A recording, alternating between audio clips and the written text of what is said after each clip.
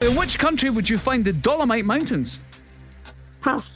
Which movie star connects The Devil Wears Prada, The Dark Knight Rises and Alice in Wonderland? Anne Hathaway. Wombats are native to which country? Australia. A cocktail of Drambuie and whiskey is known as what? Pass.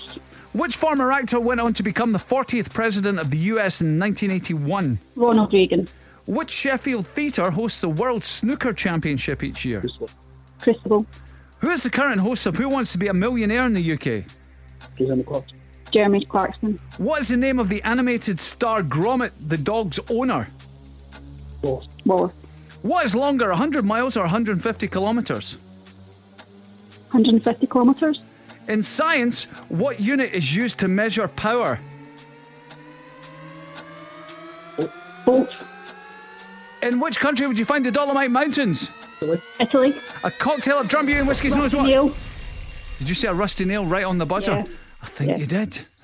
That was so impressive. Murray was a machine.